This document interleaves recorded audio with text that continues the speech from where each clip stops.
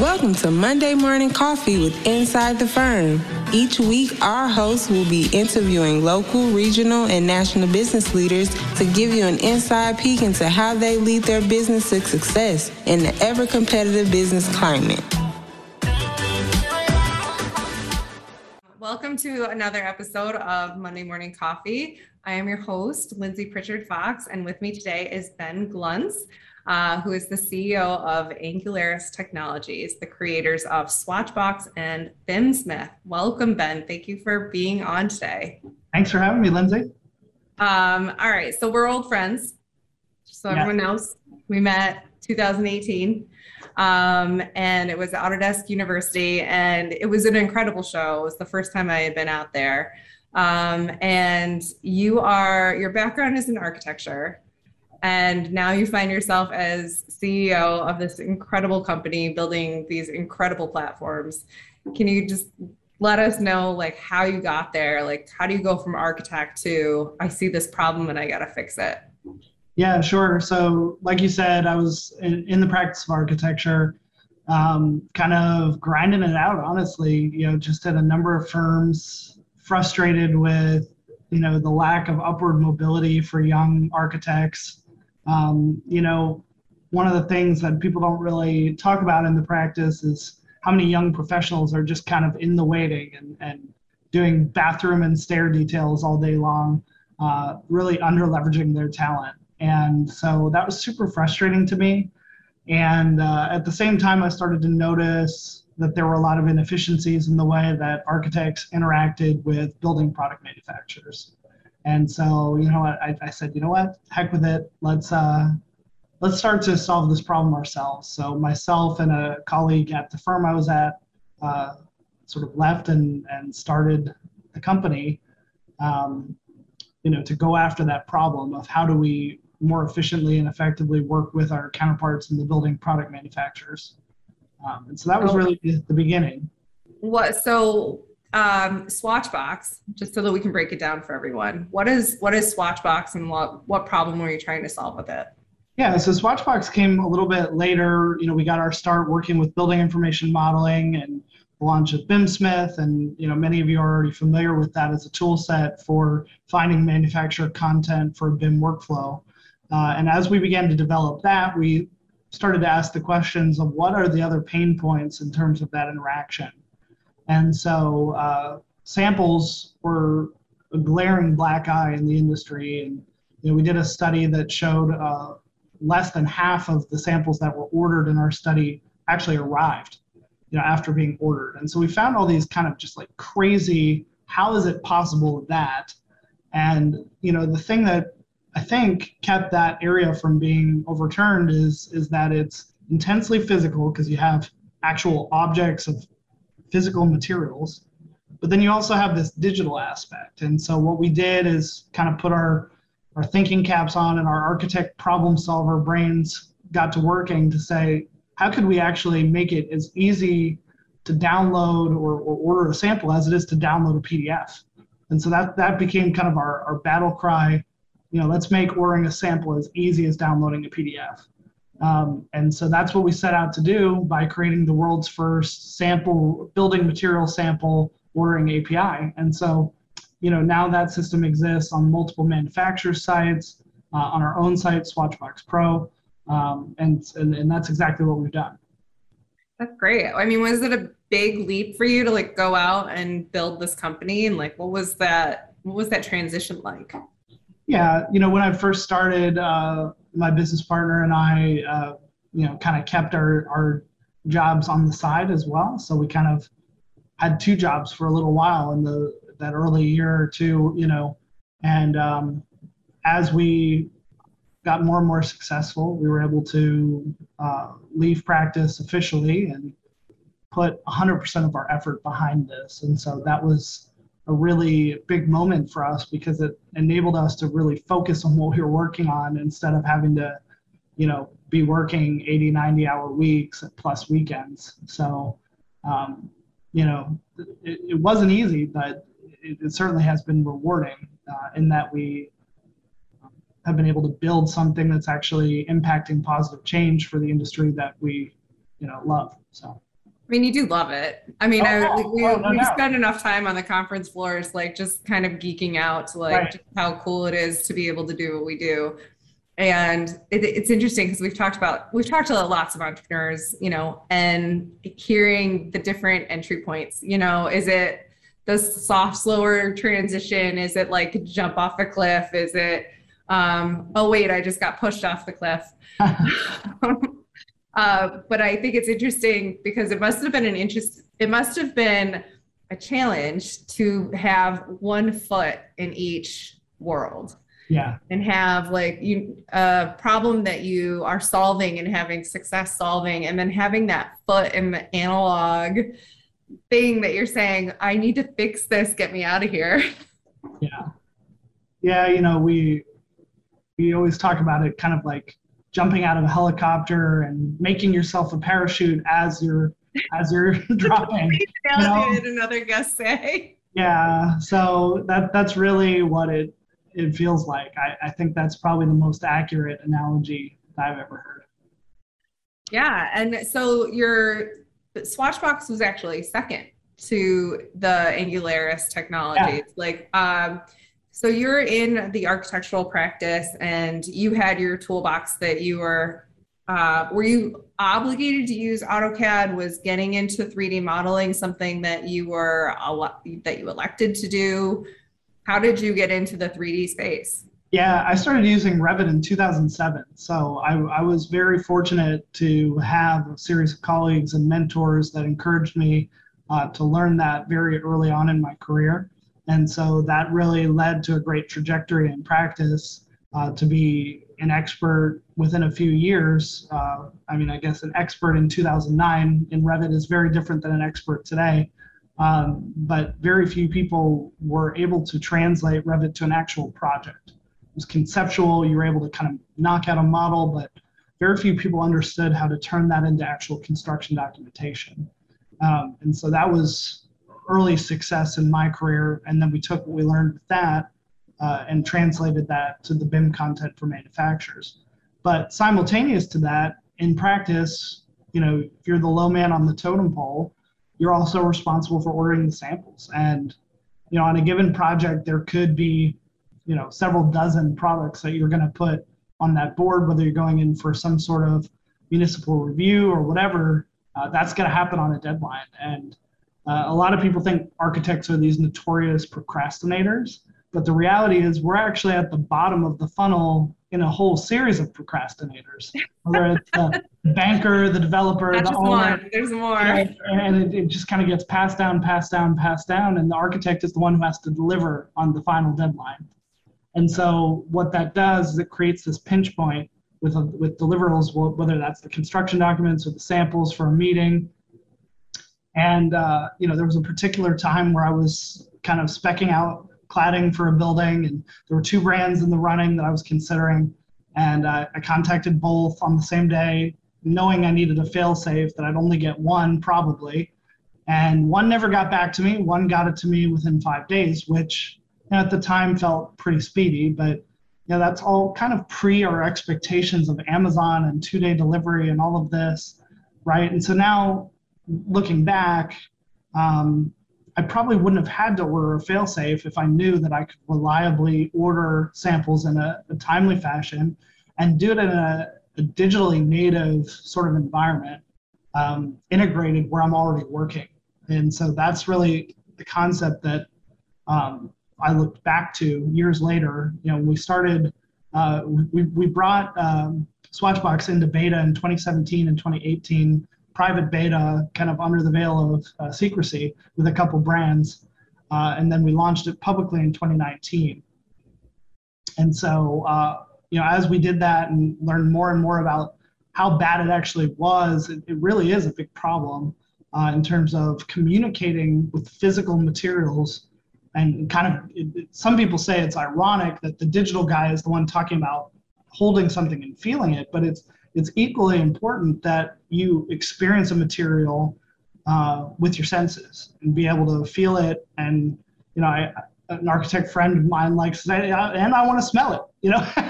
And so, you know, you want to see it, you want to smell it. I don't know that you're going to taste it. I need to see color. Yeah. I need to see how it's interacting with light. Exactly. And so, that's something that, as of right now, the digital realm just can't replicate. So how can we surround the entire process of that with a digital workflow that can be automated, cataloged, and brought into the 21st century? You had a great story. So early in my design development, like in my professional development, I experienced the placeholder. When you're putting a design together and you have to have a sink. You have to have a sink there, but you got to go back and pick the sink. And I think that there's a disconnect sometimes in saying like, this is where the sink is located, but this isn't the sink that I want to buy or that I want my clients to install. Right. Do you know this story? Do you remember this story? The Revit round sink. Yeah. The vanity sink out of the box from Revit. Yeah. And they actually found it. I gotta tell it again. It does exist. The vanity sink from Revit. We know that now.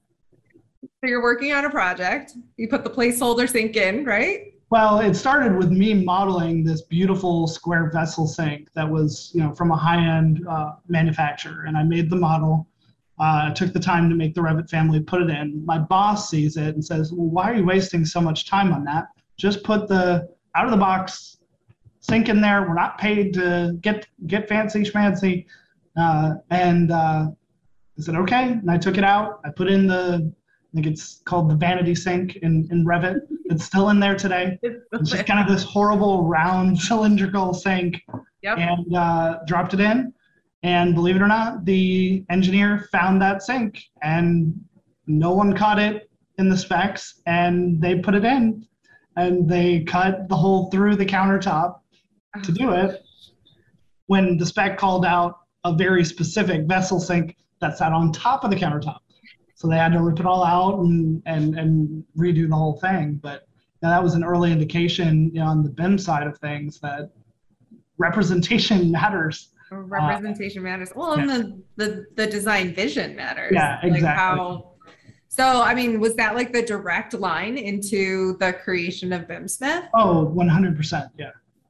You're like, I'm actually going to put a platform together where I get rewarded or a manufacturer gets rewarded for creating a digital replica of their product. Yeah, and by making my life easier as a draftsman or an architect, you should be rewarded.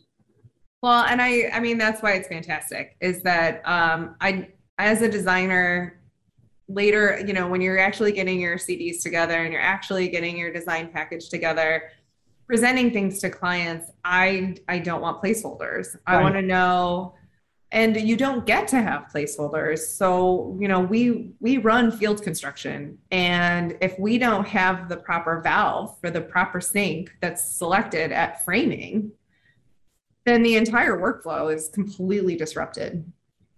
Yeah, that's so a digital replica of the actual, fixture matters. Yeah, no doubt. And so the Swatchbox and the BIMsmith definitely seem to be something that, like, one, they work together very well. Because when you're putting your designs together, it's cohesive. Exactly. And when you're ready to make the leap off the screen, it's just a few clicks away. And that's really the power of it, to be able to move back and forth between the physical and the digital and not have to pull your hair out by calling a rep 4 times and hope they're going to call you back and maybe, ship a little chip of something. We have our corporate headquarters here. We were working on a renovation of a portion of it, and we ordered a sample from the manufacturer that was going to be in it, not through our program. But they literally sent us a 1-inch by 1-inch square in this horrible envelope. And we're just like, what are you thinking? Like, how do you expect me to make a decision based off of that? And unfortunately, there's still people out there who think that that's going to fly. Well, and I will say that I love the rendering engines, and there's a key point to the single source BIM workflow is that the materials that you have in your model can get pushed to high quality rendering environments now. However, I can use those rendering environments to narrow selections. Yeah. But I totally agree with you to have like a physical interaction with the material that you're selecting. You just need to do it in order to feel like that tangible. In fact, like I want to pay for this. Yeah, and that's such a great point. So often we run into this in the value engineering phases. You've made a great selection for a tile or a brick or even a paint, and you have to rationalize to your owner or developer or whoever that is why you've made that choice for this a little bit more expensive product that is better and is going to yield better results. What could be better to show them the difference than by putting two samples side by side, to be able to feel that difference and understand that difference and really win the argument why the selection that you made is actually the better choice. I think those are the moments where you really prove yourself to be an empathetic designer. And I think that's something that like this BIM environment has been able to do, is just kind of open the platform. I've recently like made the argument that when I'm building a model and I'm in conceptual design, I will do immersive VR experiences with my clients. And in those immersive experiences, you get to see the subfloor, you get to see like raw drywall rendered, and the clients get to have an interaction with that space. And very often I'll create an experience that they wanted me to create for them, like the layout that they thought would work. And and then I'm like, I'll do a save as and create this, just like rework it based on the design that I had in mind. And with some level of humility, I demonstrate both of them in a VR experience. And it's definitely a confidence booster when my clients see the one that I had created and said, oh, you actually put more thought. You thought of more things that impact how I use this space than I had thought of. Right. I'm like, well, right, because you're designing for your pain points right now. Right. But my job as a designer is to anticipate, what your pain points will be as your family grows. I think that's so undersold by today's architects, designers, contractors, is that's really the value in working with a design professional, is the things that you don't know. We're paid to know things that you don't know. And we've paid that because we've done it. We've been there, done that, we've seen it. And that all comes back to material selection as well. I've seen that product go up. I've seen it 5 years down the road and it starts to not look great. But you would never know that if you hadn't lived it. And that's, what's so important about the job that we all do in this industry. Yeah. And it doesn't always feel tangible. So the fact that you like recognize that as such a like young, professional, and saw those pain points and moved into a world where, you could actually affect the change and demonstrate the value of your profession. I can only imagine that you've gotten really positive feedback from like design professionals that you work with. Oh, yeah, no doubt. And it's great to see, the top firms, in using our tools. It's extremely validating and satisfying to see those, having an impact on our built environment, because the reality is material and product selection can change a design from being amazing for its inhabitants and its owner to being a total liability. I mean, look at the failures that we've seen in different projects, both here and abroad. A lot of it comes down to the failure of specification decisions around product selection. You can design a gorgeous building, and if the way it's detailed, specified, and selected aren't correct and aren't the best possible ways, you can really create a liability for your owner or developer that you're working with. And so I think and the residents of the towers that are built. Right. You don't want to have to make those decisions on the fly. I think where it's underestimated is how the materials interact with each other, and whether or not that they actually can interact and still hold the integrity of the material. Yeah.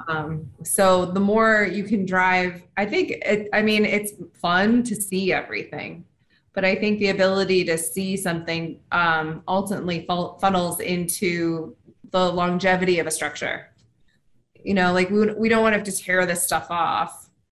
Right. Because it didn't have the longevity that we neted, because it was a last minute decision. So there's so many layers that go into there. So I would say the manufacturers probably love what you're doing, right? Because you're giving like a direct line into getting their product into build outs. That's your market? How's that going? Yeah, it's fantastic, and we view ourselves as helping to provide that handshake. We're not forcing it down either side. We're not saying, oh, we've got architects, Mr. Manufacturer, do you want them? Like, no, they have relationships with architects. We're saying, here's a better way to interact, and we'll provide a platform to do that. And we're going to make it easier for both of you. It's a win-win on both sides. And if that results in better decisions being made in more efficient ways, I think that's a win for both sides. Because the more we can free up the people who are doing the work to do actual work, like actually make intelligent design decisions, design better buildings, do more research into the context of the place they're building, all these things result in a better environment for everyone. But we can't do that as professionals if we're bogged down trying to knock out this quick render, or oh, hey, do this quick drawing, and not being efficient with our time just due to inefficient tools. So that's the thing that I'm always harping on, is how can we just continuously improve the everyday mundane of the design process so we can spend that time on meaningful decisions. Yeah. And we talking about earlier, you can't always change the who and the what that you're involved in, but you can change the how. Did we talk about that? Yeah, I say that all the time. We kind of, as architects, get handed, okay, here's the who, the client, can't change that. Here's the what, you're going to make me a hospital. Okay, that's the what. The why, well, because we need a hospital. Okay, and when? Oh, well, we need it next week. We actually needed it a month ago. So all of those things are handed us directly in most design scenarios.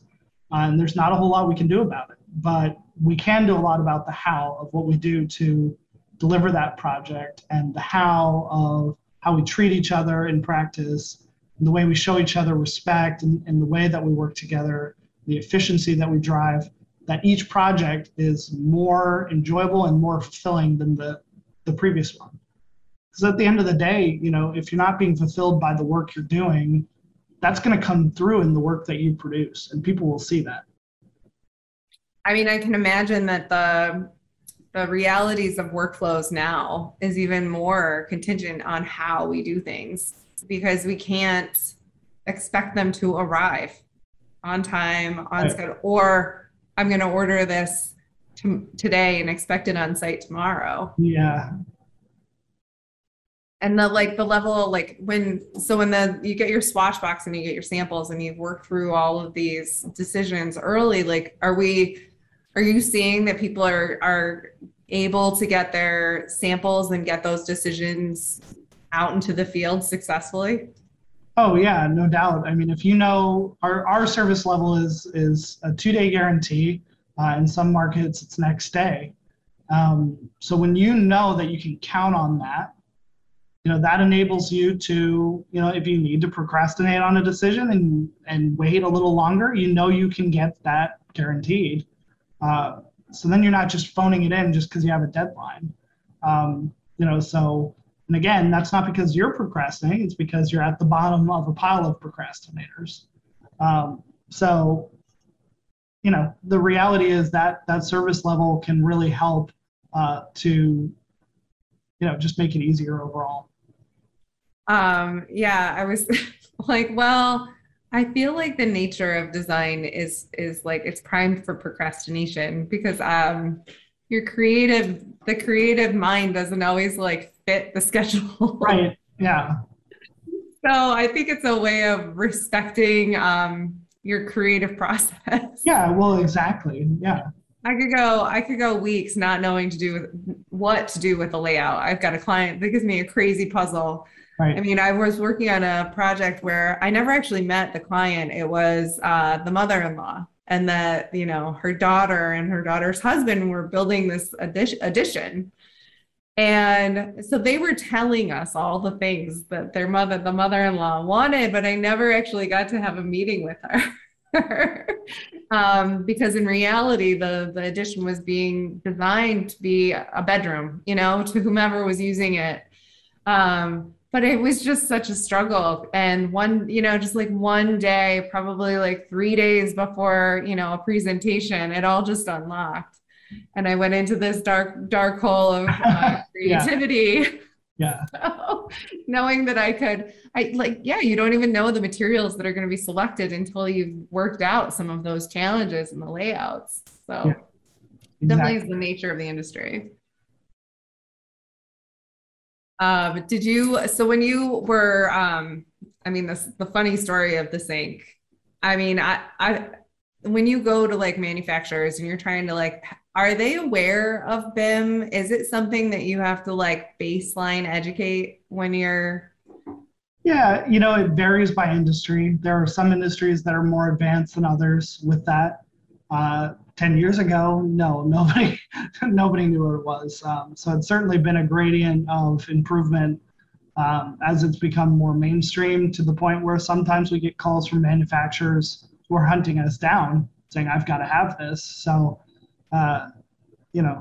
it does vary, but we do still get people out there who have never heard anything. And the thing you have to remember is building product manufacturers and their marketing departments and whatnot, they're always cycling people out.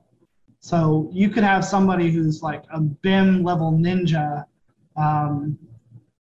person that you're working with, and then they move on and we hire somebody that worked at Nabisco who was selling cookies. And you're starting over at square one. It's not like everybody that's in the building materials industry will always stay and has always been. So there's always that continuous growth and education, that we work into our process. Well, and there could be serious silos between the product and the marketing.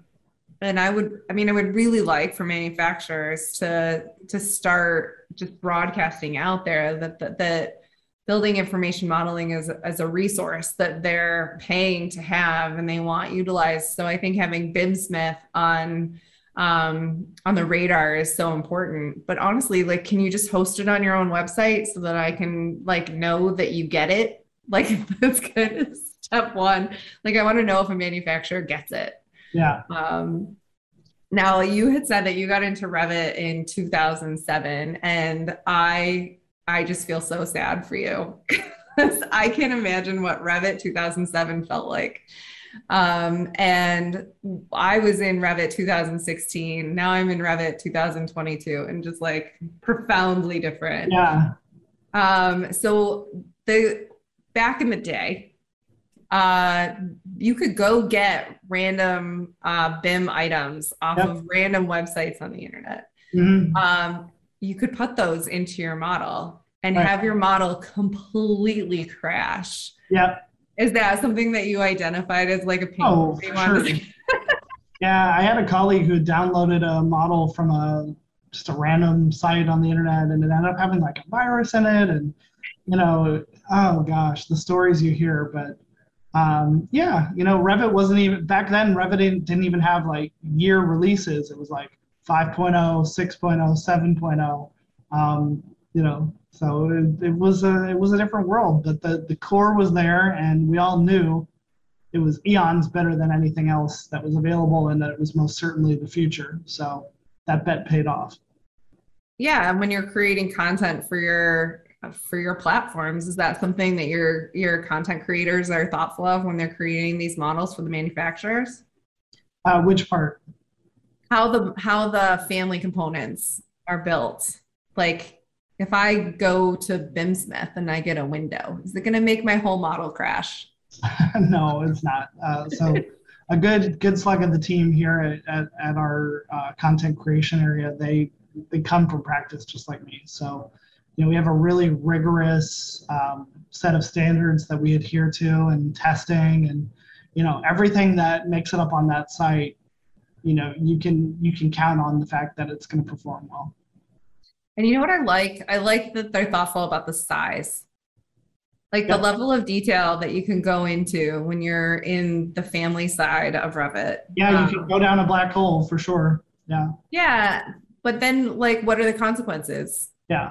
Like, and that's where you have to have an educated professional that's building those components for you because one, it can create incredible lag in your model. And I feel like there was a story we talked about, like a level of detail on like a like spindle or something that just like was completely like it completely wrecked Yeah. the performance. Well, and we did the Christmas competition this past year for BIM Smith users to create like something, Christmassy as a Revit family. And there was one submission that came in clocked in at 75 meg, and we couldn't even get it to open. So beware. There is such a thing as too much. There is. We did not. I don't think we definitely used your content. So we did the whole ginger BIM. We're making it a thing right year after year. Yep. I'm still waiting. I have to find the model that I want to turn into my ginger BIM for the 21 Christmas season. But we definitely used your content. We were very glad to have it. I had my staff for giggles developing like gumdrops out of like luminous material so that I could Yeah, you guys need to submit one next year. This year.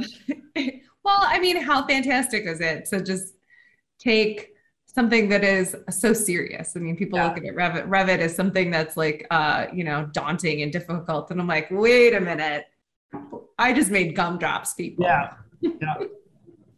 But yeah, it's fantastic. And so going back to Swatchbox, moving away from gumdrops, if people are interested in where do they go to like start the Swatchbox experience? Yeah, you just go to swatchbox.com and just click on the browse samples button, and that'll take you into our pro experience, which was launched and revamped recently.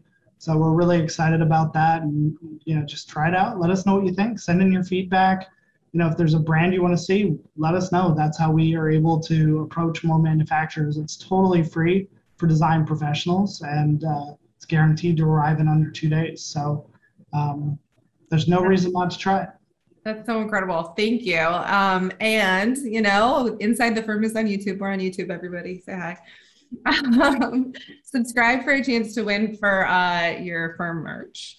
And please try and leave a 5-star review. It does help us reach a broader audience. And if you're looking for more Inside the Firm content, follow us on LinkedIn, Facebook, at Inside the Firm, Instagram at ITF Podcast. And Ben, I'm sure people can find you on LinkedIn. We're I link in with everybody. Yep, LinkedIn is great. Benjamin Gluns. And then our website is angularis.com, and you can learn more about BIM Smith and Swatchbox there as well. That's so incredible. Thank you for coming on. It was great catching up with you. Yeah, always a pleasure. Thanks, Lindsay.